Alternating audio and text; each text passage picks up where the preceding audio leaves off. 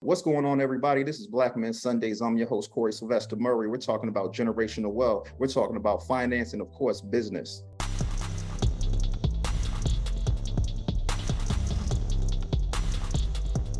And before we introduce today's guest, my man Eric, who do you have for our Black Men Sunday Spotlight? Today's Spotlight, we're going to focus on a young lady. Her name is Devon Reeves. Miss Reeves she closed on a historic deal on an $8.3 million hotel. And the thing is, this female is only 34 years old. And she just bought 2 more hotels recently. Real estate investor Devon Reeves has expanded her real estate portfolio by acquiring 2 more hotels, like I mentioned earlier, with the Nassau Investments. Now, this is the first property. It's a Staybridge Suites in Fishers, Indiana, while the second property is a Hampton Inn and Suites in Scottsburg, Indiana.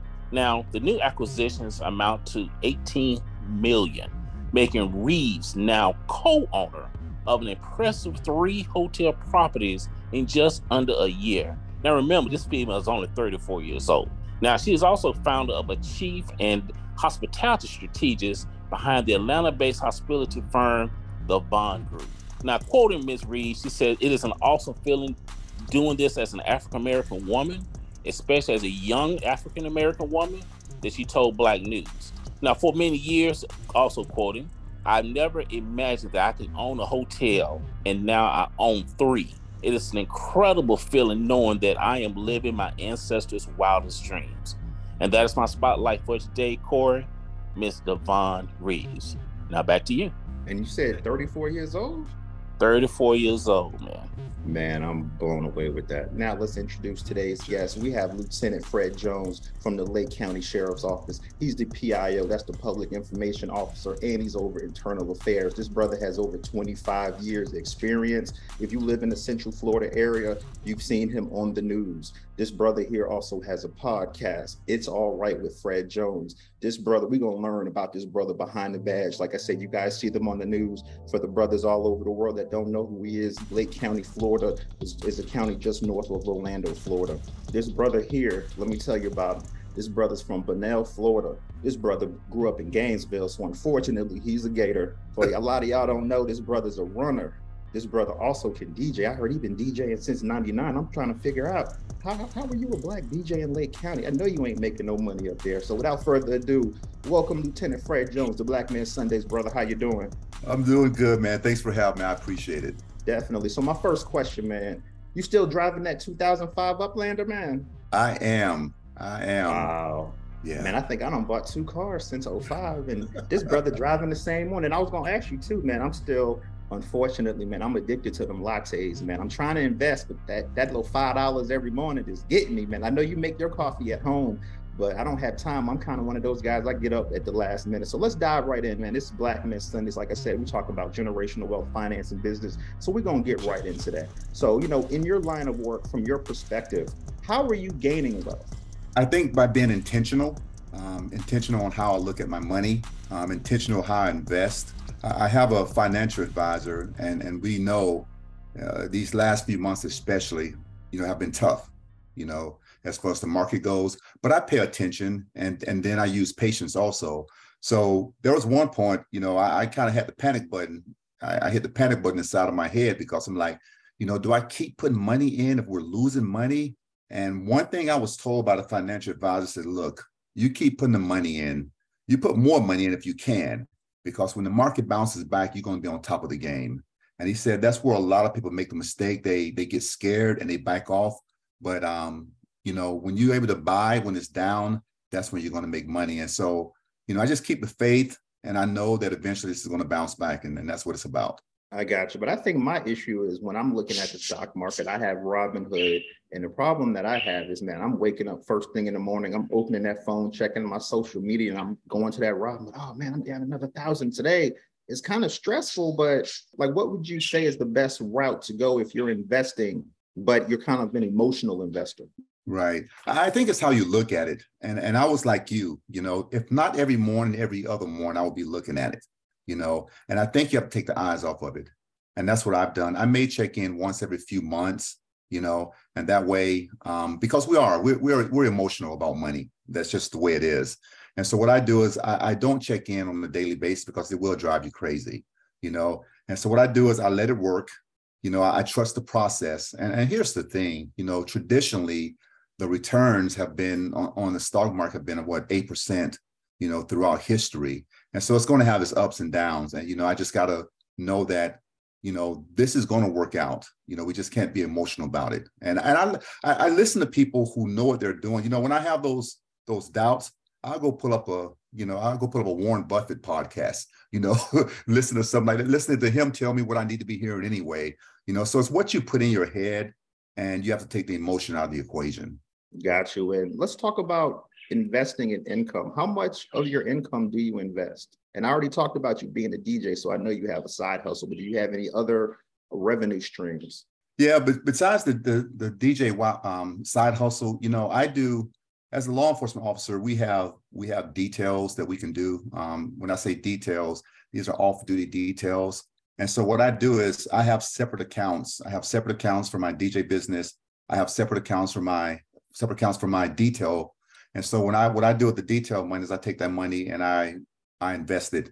I don't touch it. And so anything I get that's beyond, you know, what I need to do as far as paying my bills and investing, but I invest 20% of my income off the bat, you know, and that's important to me because to me, it's not about the now. You know, you referred to that 2005 Uplander, you know, I did get the AC fixed in it, by the way, but you know, to me, man, it's about that future. And I watched the growth happen, you know, it's about discipline.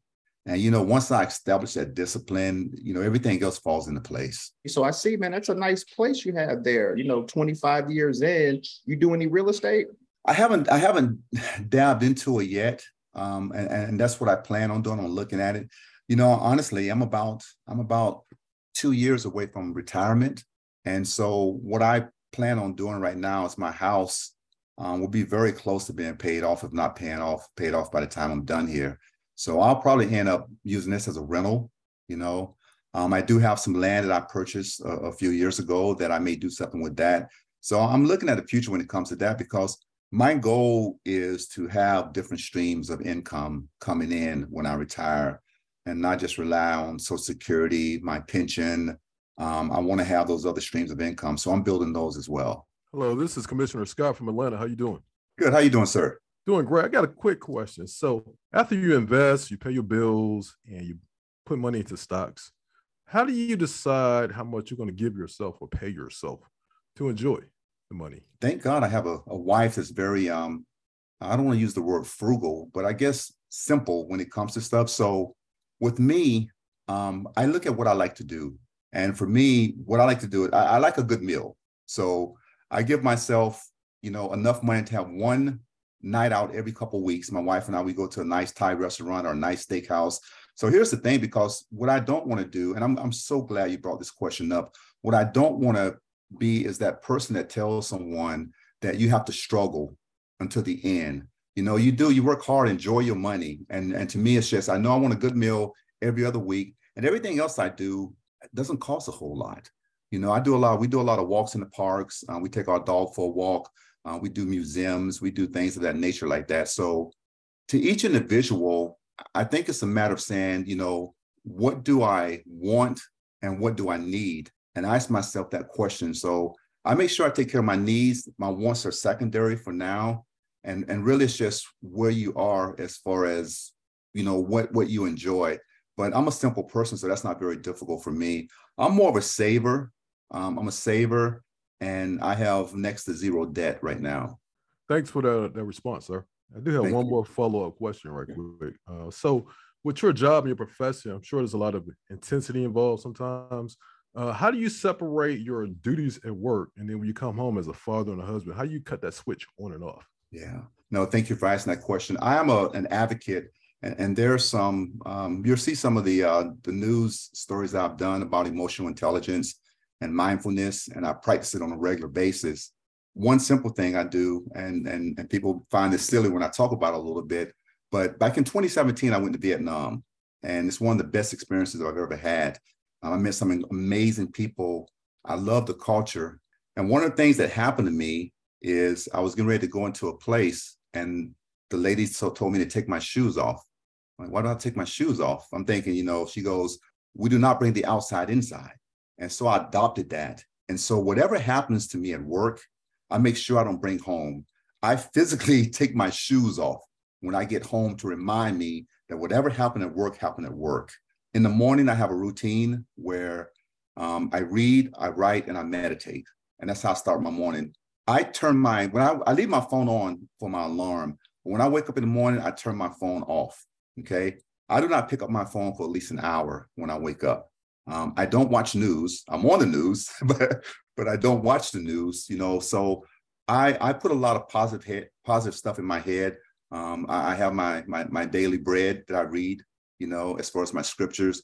And so I make sure I start my day and I end my day with positivity. Thank you for those tips, sir. And that also is a great transition as well, because I kind of want to get into the mental health as an officer. But before we get into that, when I spoke with you, you said you spend your money on experiences traveling. So just talk a little bit about that and the importance of that, because I feel like as Black men in our community, we're just traveling to work. And if, we might go to the nearest beach, but we're not really taking a real vacation. So give us your tip on that. Well, I'm gonna go a little deep on this too, and I'm glad you asked this, because I think it's so important, especially as Black men, to travel, because if not, we get stuck to think that this is all there is. And I'm going to put it out there. I've been probably 12 countries so far. I plan on going to so many more, but I've probably been to 12 countries that I've really enjoyed. And what I've found, especially, I'll give you one that people would think that you have to worry, danger. Colombia is one of my favorite countries, and people think of the cartel when they think of Colombia. I've been to Medellin, I've been to Bogota, but I tell you, I feel safer in Colombia than I do in this country right here. What traveling has done for me as a Black man, it shows me that, go where you're treated better. And I'm in an interracial relationship, okay? And so within Central Florida, there are places where my wife and I go where I won't hold her hand because I need that hand free in case I need to do something, But when I'm in other countries, I can walk with her, I can be free, nobody stares, I don't have to worry about racial statements being shouted out at me. I've been to Mexico, I've been to Colombia, been to Aruba, I mentioned Vietnam, I've been to Thailand. And so I know that there is something else out there. We need to know what else is out there, And with that said, I talked about maybe in 2-3 years at the most retiring, we've already picked a place in Thailand where we're going to go lay our head and our money's going to go further. Man, you're giving it to us today, man. That's what I'm talking about, man. All right, let's talk about, because a couple weeks ago, I felt like I was seeing you on the news every day, and it kind of is a follow-up question of what Commissioner Scott was saying, but when you come home, I feel like a lot of officers do deal with trauma. A lot of officers, may have been in the military before, and they bring the trauma to the stops when you get pulled over. But my preface before that is, how do you, from a mental health perspective, because as Black men, we don't really discuss mental health. It's kind of like it's a hush-hush thing. But from a mental health perspective, how do you stay sane as an officer? Because, you see a lot of craziness. Yeah, like I mentioned earlier, it really is about processing it, and, a lot of people are afraid to use that word therapy, and I'm gonna put it out there right now. I know when I was a young man, my father said that therapy is something that Black people can't afford. He said, we can't afford to be depressed. You just got to pull up your bootstraps and get back to work. But here's my thing, and just a short story. In 2012, I was a runner. I had run several half marathons. I had run my first marathon. I was training for my second marathon. I pulled up with what I thought was a groin injury. And to make a long story short, it turned out when I went and got X-rays, MRI, I had arthritis throughout my hip from what the doctor said was probably a hip pointer from when I played football years earlier. And so 2012, I had a hip replacement. In 2015, I had a second hip replacement. So I went from being a marathon runner to learn how to walk again. And you want to talk about going down, a rabbit hole of depression. And so I went and I talked to a therapist. Best thing I could have done. When we talk about Black people, we try to suck it up. When you suck it up, you will suffocate, is what I would say. And so I was able to process that. And, I've learned skills, be it meditation, be it breathing exercises. I know not to take this home with me. I know that, and my wife would tell you, if you were to talk to my wife and she would say, ever since Fred adopted emotional intelligence, my wife and I have not had an argument. If I was to pull her in there right now, she'd say, we've had disagreements, but we've talked about them, because I am very self-aware of where I'm at emotionally. If I've had a rough day, I know when I pull up in that driveway, I'm gonna take some deep breaths. I walk into the house, I tell my wife, hey, I'm going to the decompression chamber. And she know I go in the back room, I just, chill a little bit. And I'll come back and I'll be okay. But it is a lot to take on. And we in law enforcement like to think we are invincible. We are not. I just had a mental health in-service with my agency. And I told them that's something that stunned a lot of them. We have had more officers commit suicide than we've had die in the line of duty. And that says a lot in itself. So it's real, and it's something that that I try to address with each and every one of them. I have men's groups with some of the deputies. We sit around, we process a lot of this stuff as well. A lot of officers carry the trauma with them to work. So in your agency, what's being done to help the officers? Mm-hmm. We've hired 2 chaplains that are full-time with our agency right now. And they're part of what's called a CISM team, where they go out, especially deputies who are involved in officer-involved shootings. They go out and meet them there. They deal with that part of it. We've had deputies that have lost, wives to cancer. I can think of 2 off the top of my head. So they have resources there that they can go to. And we've also made it so that we let them know that, look, we're not following you around. If you need to go get help, they're not going to report that, hey, you have a deputy that's going to see a psychiatrist or a psychologist, because we want them to get the kind of help they need. And the reason why that is so important, because working in internal affairs, most of the deputies that we end up firing is not because we haven't had a firing because of excessive force since I've been up there. I'll tell you that. What we have been fired for is stuff off duty. Stuff where they're not thankful, stuff they're not mindful of.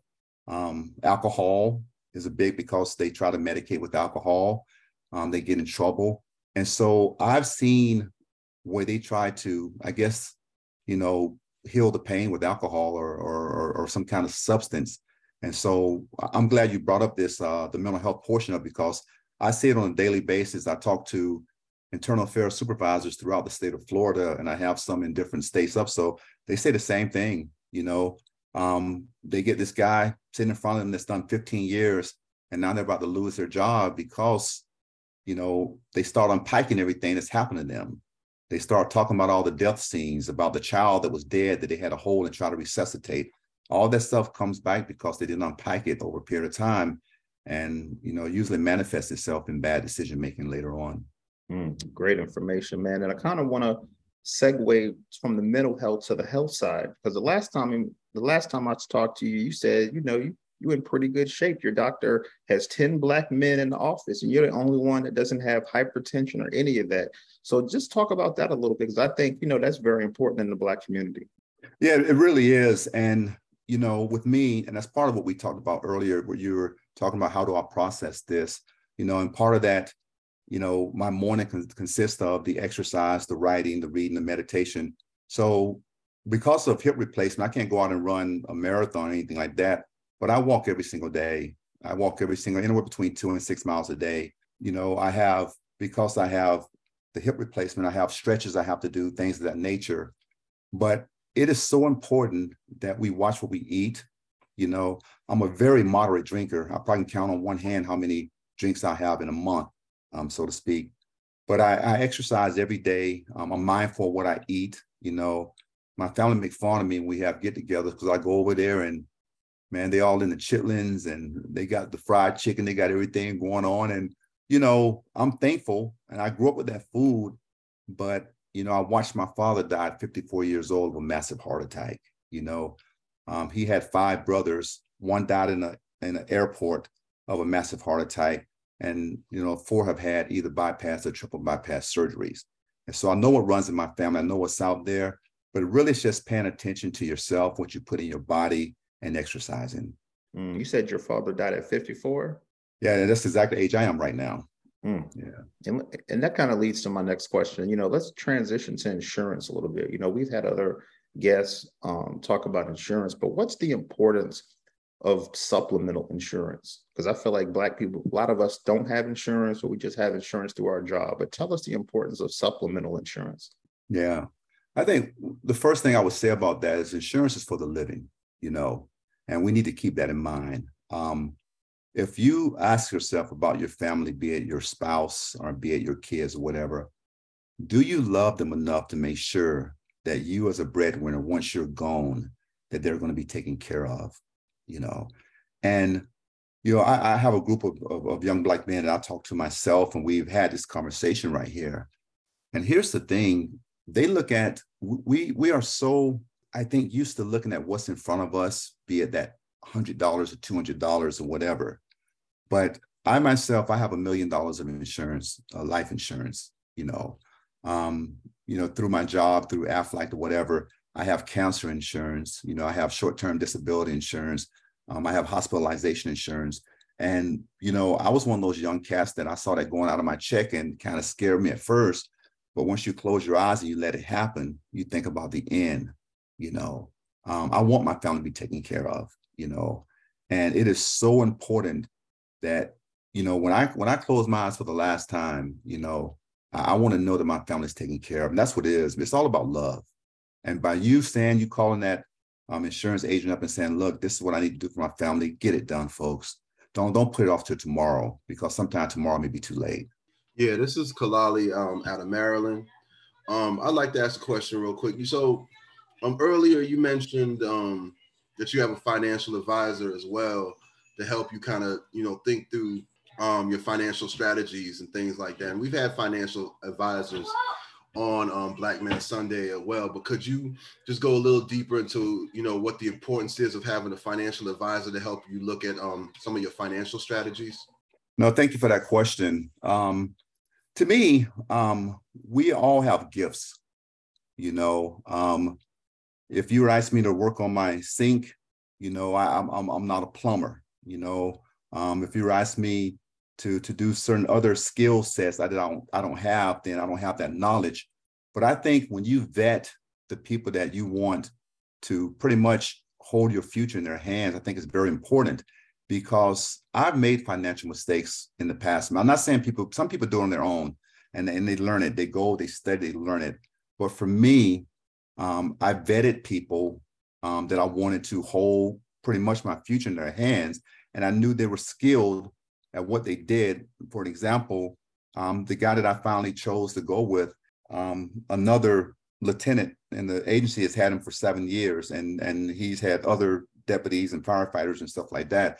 So he had a reputation. But when you get someone who knows what they're doing, that has your best interest, it is so important. I know we can make decisions based on emotions.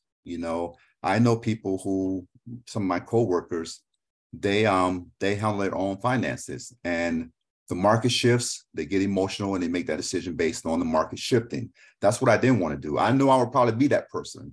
And so when you find someone that you tell them what your plans are for the future, and you vet them the way they need to be vetted, I think that's the best thing you can do for you and your family. So very important.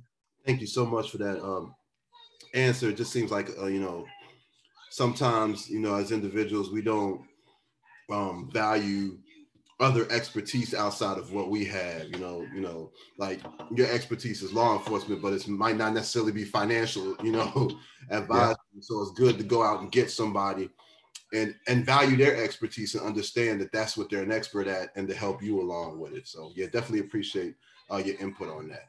Thank you. We are consumers, and that's what we do. We're surrounded by the commercials and everything else that tells us to consume. One of the best things I did was to pay down my debt. Debt is a dream killer. We get emotionally attached to stuff. We see stuff, we want it right now. We go out and we get it. We have that dopamine hit. It feels good. And then we got 72 months left to pay on it, So just be careful with your debt, because I know the power of compound interest. That money that you use, that $700, that $600 car payment that you want to make on that new car, can you imagine if you put $600, $700 away on a monthly basis, compound interest, 5, 10, 15, 20 years? And that's how you have to look at things. That's how you have to look at debt. How has compound interest over the years worked for you? But you kind of answered it, but if you want to elaborate a little bit more though. No, and I'm totally transparent. And this is not, this is not me patting myself on the back, but I just want to show what's possible. So I invest about $1,500 a month.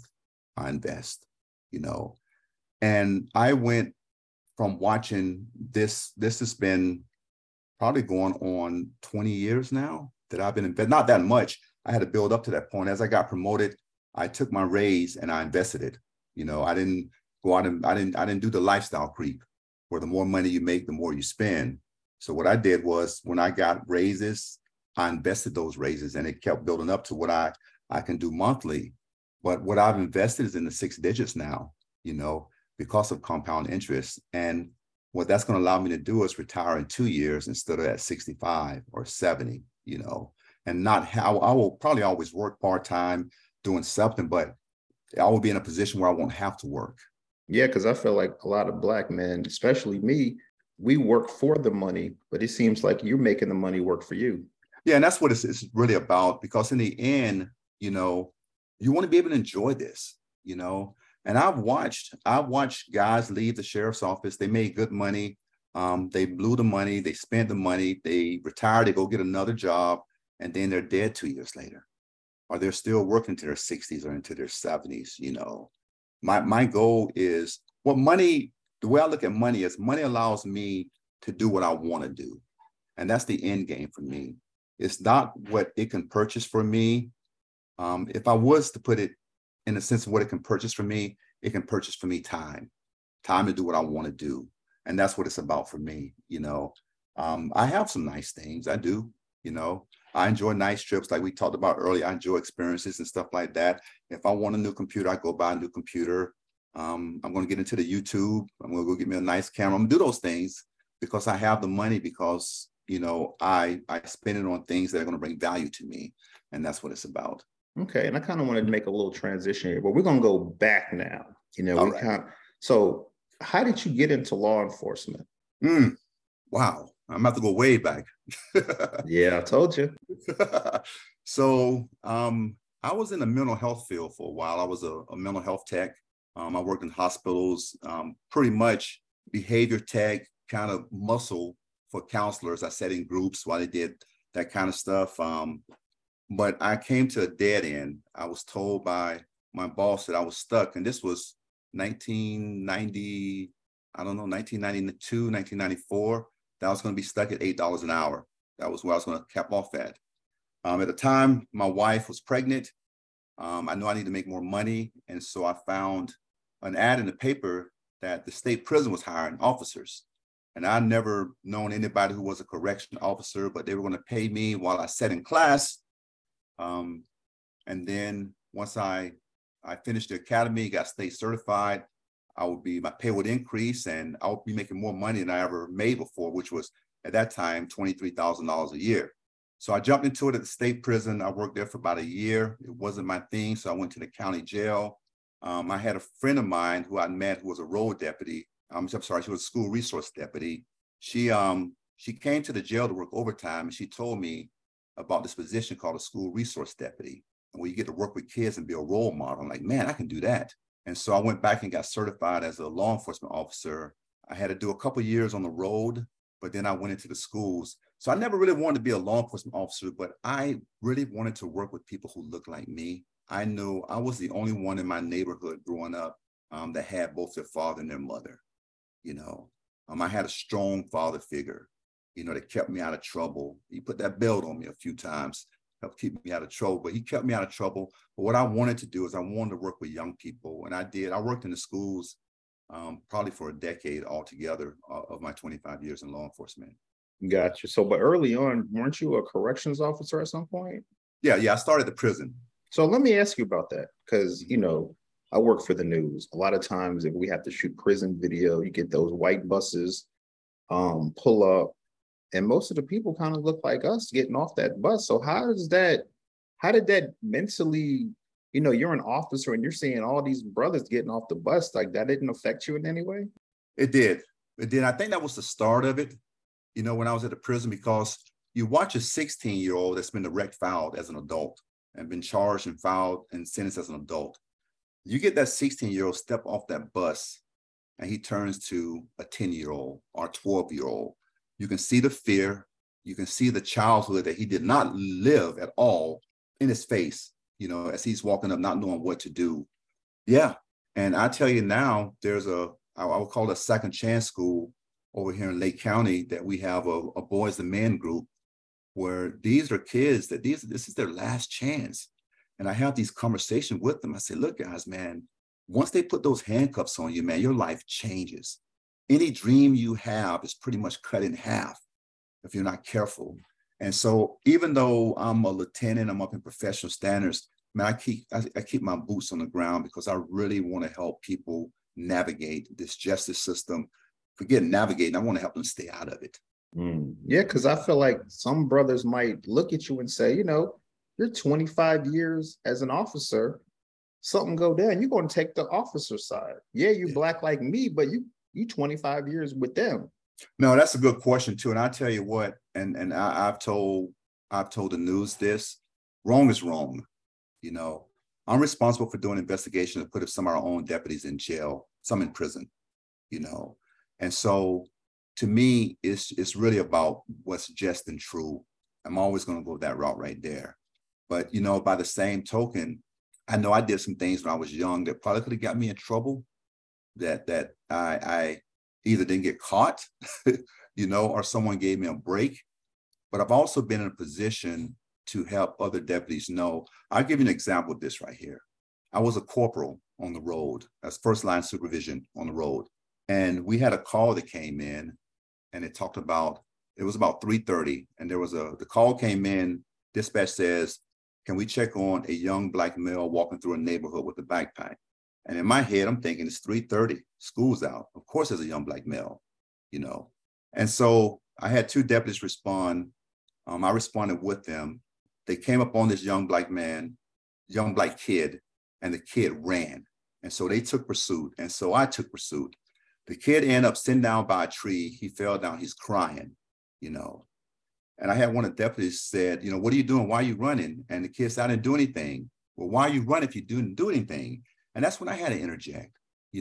My father told me when I was growing up, if you see the police, you run the other way, And so there's a lot of cultural things that happen. The reason why we do what we do, this job has given me an opportunity. And I've sat down with white deputies and say, look, man, this is why we do what we do sometimes. Okay. I really feel God has put me in this position to help people understand each other, be it young black kids understanding law enforcement officers, and be it law enforcement officers understanding black people. And so I've been blessed to be in this position. Yeah. Speaking of that, you guys still have the CLEAR program going on in Lake County? We do. We do. What are you guys doing? Because, the elephants in the room. Obviously, police, race relations, it's not any better, especially with the school shootings going on these days. But, just what are you guys doing to kind of ease the tension in the community and with the officers? So we have a program called CLEAR, which is Community Leaders Engaging and Responding. And so what we did was we went into the community, be it church leaders, be it leaders. One of our leaders is a city commissioner, and pastors. We've had these people come together. We showed them what we do. We showed them the training that we do. I teach emotional intelligence, a nationally certified course that I teach to our agency. And that's pretty much about de-escalating yourself, making sure that you're not hyped up when you come into that call or when you're making that traffic stop. We teach CIT, which is a de-escalation training, that how to de-escalate those you come across. And so we do all these things, be it, self-de-escalation, how to de-escalate others. We have the human diversity. We're going out and we're meeting people before we meet people. And that's why I always taught, don't let, when I was on the road, for example, I would tell guys, hey, church is about to get out. We would go to the black churches when they go out, when they get out, and we would meet the people coming out of the church. I don't want you to be, Deputy Johnson. I want you to be Ron. I want you to be Derek. I want you to be David. I want them to see that human in you. And so we engage with our community before we have to engage with them, be it on a call for service or some other thing. And for the non-Black officers that are sheriffs as well, what type of training is going in so that they're a little bit more in touch with the Black community? We're keeping it real. It's Black Men Sunday. Oh, yeah, yeah. Well, I think part of it is, I've been tasked with training. And so they know they're going to get the truth from me. I've had officers argue that we misinterpret the Confederate flag. It doesn't matter what you think it should be. It matters what it means to us as a community. And so I'm able to say those words. I'm able to speak those words. They're going to hear my truth. And I think that's what a lot of other agencies don't get, and I won't back down either, because I tell them my story. I've been chased across the railroad track by people with a rebel flag. So you can't tell me what it means to you. I'm telling you what it means to us. Yeah, definitely. So this is Kalali once again, and definitely got to applaud you for bringing your perspective to law enforcement, because I could just tell you from personal experience, like I was ingrained as a kid, man. You see police officers, you run, because nothing good can come from an encounter with the police. That's just the way that's my perspective. That's the way I was brought up. So, it's not all the time that like we're guilty of doing anything, but it's in the back of our conscience all the time that there's nothing good that can come out of this, out of an encounter with the police. And unfortunately, sometimes, probably more often than not, or more often than it should, that becomes a self-fulfilling prophecy. But what I wanted to ask you about too is you said you spent a lot of time in the education sector as a deputy resource officer. So how much do you think of yourself as an educator as well as a law enforcement officer, or in kind of in that lane? Wow. Yeah, and it's funny, the educator, and I will not take it. My wife was walking here now because she's a teacher. She's like, you ain't no educator. My wife's a principal, so I understand that. Yeah. No, but what I will say is I like to consider myself as a human investor, and I invest in humans. And to me, when I leave this line of work, I've seen the dividends pay off with the kids that I had 10 years ago who are now 24, 29 years old. And so when I think about this job, it's not about, I was in the drug unit as a narcotics detective. I put people in jail, road patrol deputy. But when I leave this job, it's about the people I kept out of jail. That's going to resonate with me, that I'm going to take with me, because, hopefully I did educate them on the law, I did educate them on, just how to navigate this. If you do get stopped, let your parents take care of this, that kind of stuff like that. So that's why when I mentioned earlier, I really feel like God put me in this place to really just meet people and to see the eye contact I get from these young Black men, when I talk to them. To me, that's a blessing because I know they're listening. So yeah, I look at myself, I was an investor, not only in the stock market, but I'm invested in these lives of these young people out here. Man, human investor. I may have to steal that from you. That may show up in one of my proposals for something human investor. Wow. Yeah. So another question, just as a follow-up, I'd like to ask you and just get your thoughts on is, I view community security as a big factor in also being able to have generational wealth. That's what we kind of talking about, on this show, is generational wealth. And you can't really be economically secure if you're not physically secure. Physical security is going to be, always going to is going to top any other concern. So I'm just wondering, how do you think we can do that as Black people in our communities? How can we, what things can we do to strengthen the security within our communities as Black people? Wow, that's a very powerful question. I really think about, we need to figure out what's important to us. And it's funny you mentioned this because I had this conversation with a couple of my cousins. We're going to get together soon and talk about the importance, like we mentioned earlier, about insurance. You know, I don't know the ins and out of it, but I know people build wealth from whole life insurance. They've done that. They do that.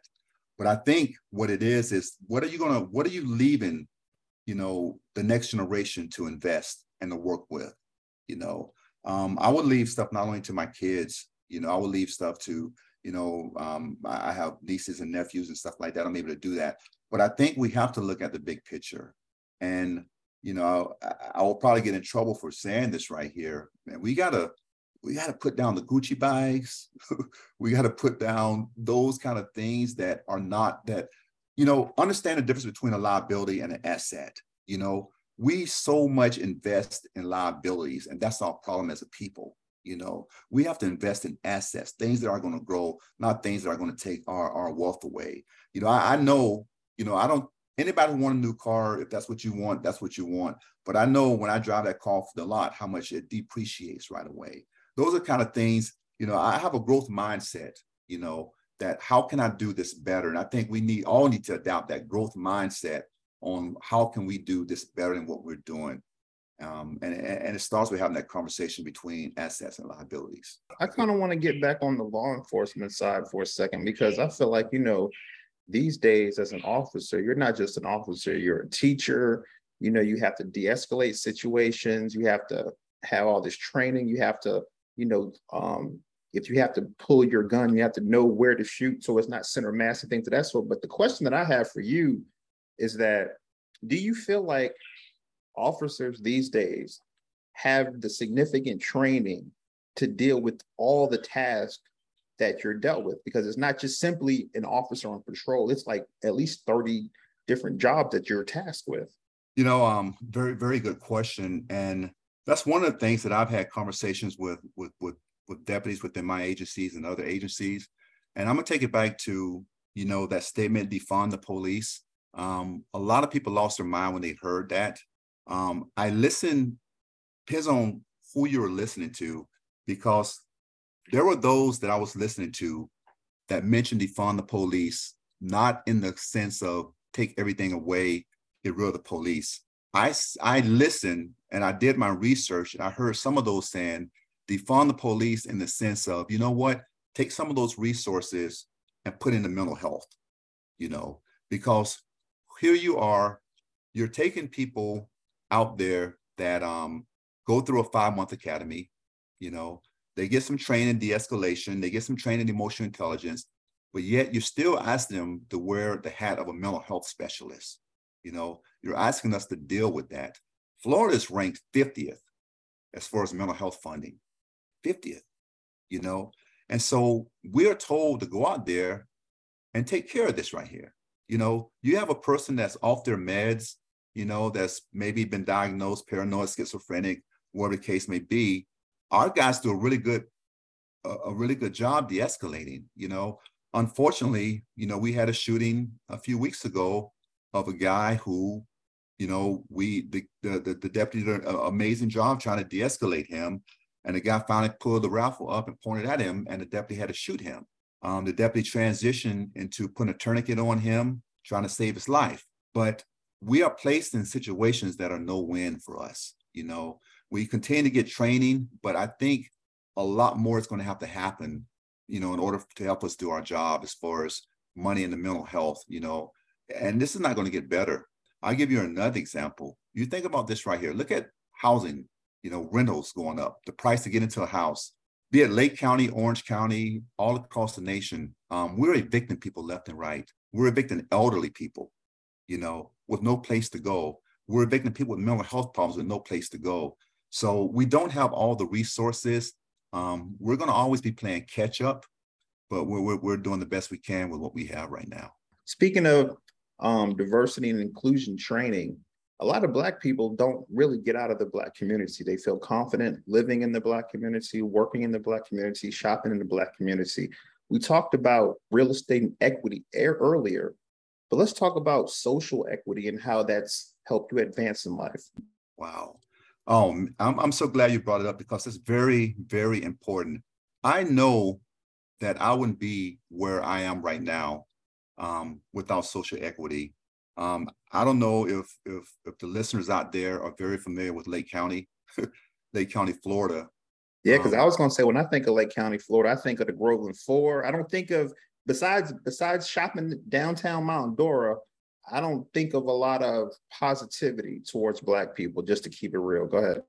No, and that's a good point, and Claremont has grown, it's more of a Orlando, the Claremont area there. But, here's the thing, when you think of Lake County, you don't think of the inclusion. We're working hard, to get back to that. But going back to social equity, I was fortunate, when I was in high school, I did theater, I did public speaking, I did those kind of things. But yet I was a correction officer. I was a deputy sheriff. It took someone who didn't look like me to say, hey, I've watched you at these events, because I used to volunteer to set up at the sheriff's office, Christmas party with Shop with the Cop and that kind of stuff. I was on the microphone. And so someone who had equity, my sheriff, was able to say, hey, there's a skill set there that I could utilize. So we have to put ourselves in a position to get with people who don't look like us and sharing that equity. I'll give you another example. It's kind of embarrassing, but if it's going to help someone else, then, so be it. So my field training officer, I was 28 years old when I left the jail and went on the road. And I remember we would go on calls and I would have to take all the information. I would have to sit and do the reports. And I looked over at him, white guy, and he has his checkbook out and he's doing all these numbers and stuff. I'm like, what are you doing? He says, I'm balancing my checkbook. I'm like, what is that? I had never balanced a checkbook. I didn't know about a budget. I didn't know about all that stuff. So he sat down with me and just told me something, man, you got to have a budget. You got to know where every one of your dollars is going right now. Just little stuff like that we don't learn sometimes in our community, And so that social equity, it's taking me places. I have white friends, I have Hispanic friends, I have friends from all walks of life. And I think the more flavor you put in your bowl, man, the more that bowl is going to taste good like that. Yes, sir. I love that, man. You got me thinking about a Hawaiian poke bowl right now. I don't know why, but so you know what? Before we wrap this show up, I just got to ask you this, man. It's kind of a serious but funny question at the same time. You a DJ? What's your DJ name, man? You ready for this? I can't wait. I'm waiting. I am DJ Chocolate Thunder. Chocolate Thunder. So let me ask you this, Chocolate Thunder. I mean, you in Lake County. You in Lake County, man. I can't see a brother DJing in Lake County, man. Yeah. How are you getting money up there? I just got to keep it real. I don't know. First off, I don't know too many brothers that live in Lake County. First off. Oh yeah, man. So how are you getting money up there? I'm just saying, man. You DJ Chocolate Thunder. Yeah. Where are you DJing, brother? And I joke. I really don't. They call me DJ Fred. I kept it simple. They call me DJ Fred. But let me tell you something, man. It's funny you say that because there was an old man that worked at the jail with me. And he said, when I first ventured out to this DJing thing, he said to me, nobody ain't gonna hire no Black DJ. But my father was a truck driver. And so I used to ride with him a lot. And so I listened to the Kenny Rogers and the Johnny Paycheck and all those. Those were in the back of my head all the time. And then I just started listening. I started listening to music. I know people, I can read crowds. That's a gift that I have. And I learned the music, and I'm surrounded by the country music all the time. In my 20 years of DJing, and I got it written down somewhere, I've probably done over 270 weddings, okay? Only 2 of those have been interracial weddings, and 1 have been a Black wedding. But what it boils down to, what I've learned about music is, I guess everybody appreciates music, And so music is a language that everybody can grasp. And because I learned the music, because I've learned to quote unquote speak their language, I mean, I've been very successful with it. I'm probably the busiest DJ in Lake County. And I can work every weekend if I want to. Yeah. I turn music away. I pass it on DJ gigs. In Lake County, Florida. Lake County, Florida. So Fred Jones, man, I want to thank you for coming on Black Men Sundays. Like I tell everybody, you could have been anywhere in the world. You could have been downtown Mount Dora, chilling, dining, and all that good stuff. But you joined Black Men Sundays today, brother. You gave us a wealth of knowledge. You gave us some diversity, inclusion knowledge. You gave us some social equity and real estate equity knowledge. So I appreciate you, brother. You had a good time on Black Men Sunday today? Man, always. The pleasure is all mine. And we'll see you again. Thank you. Check.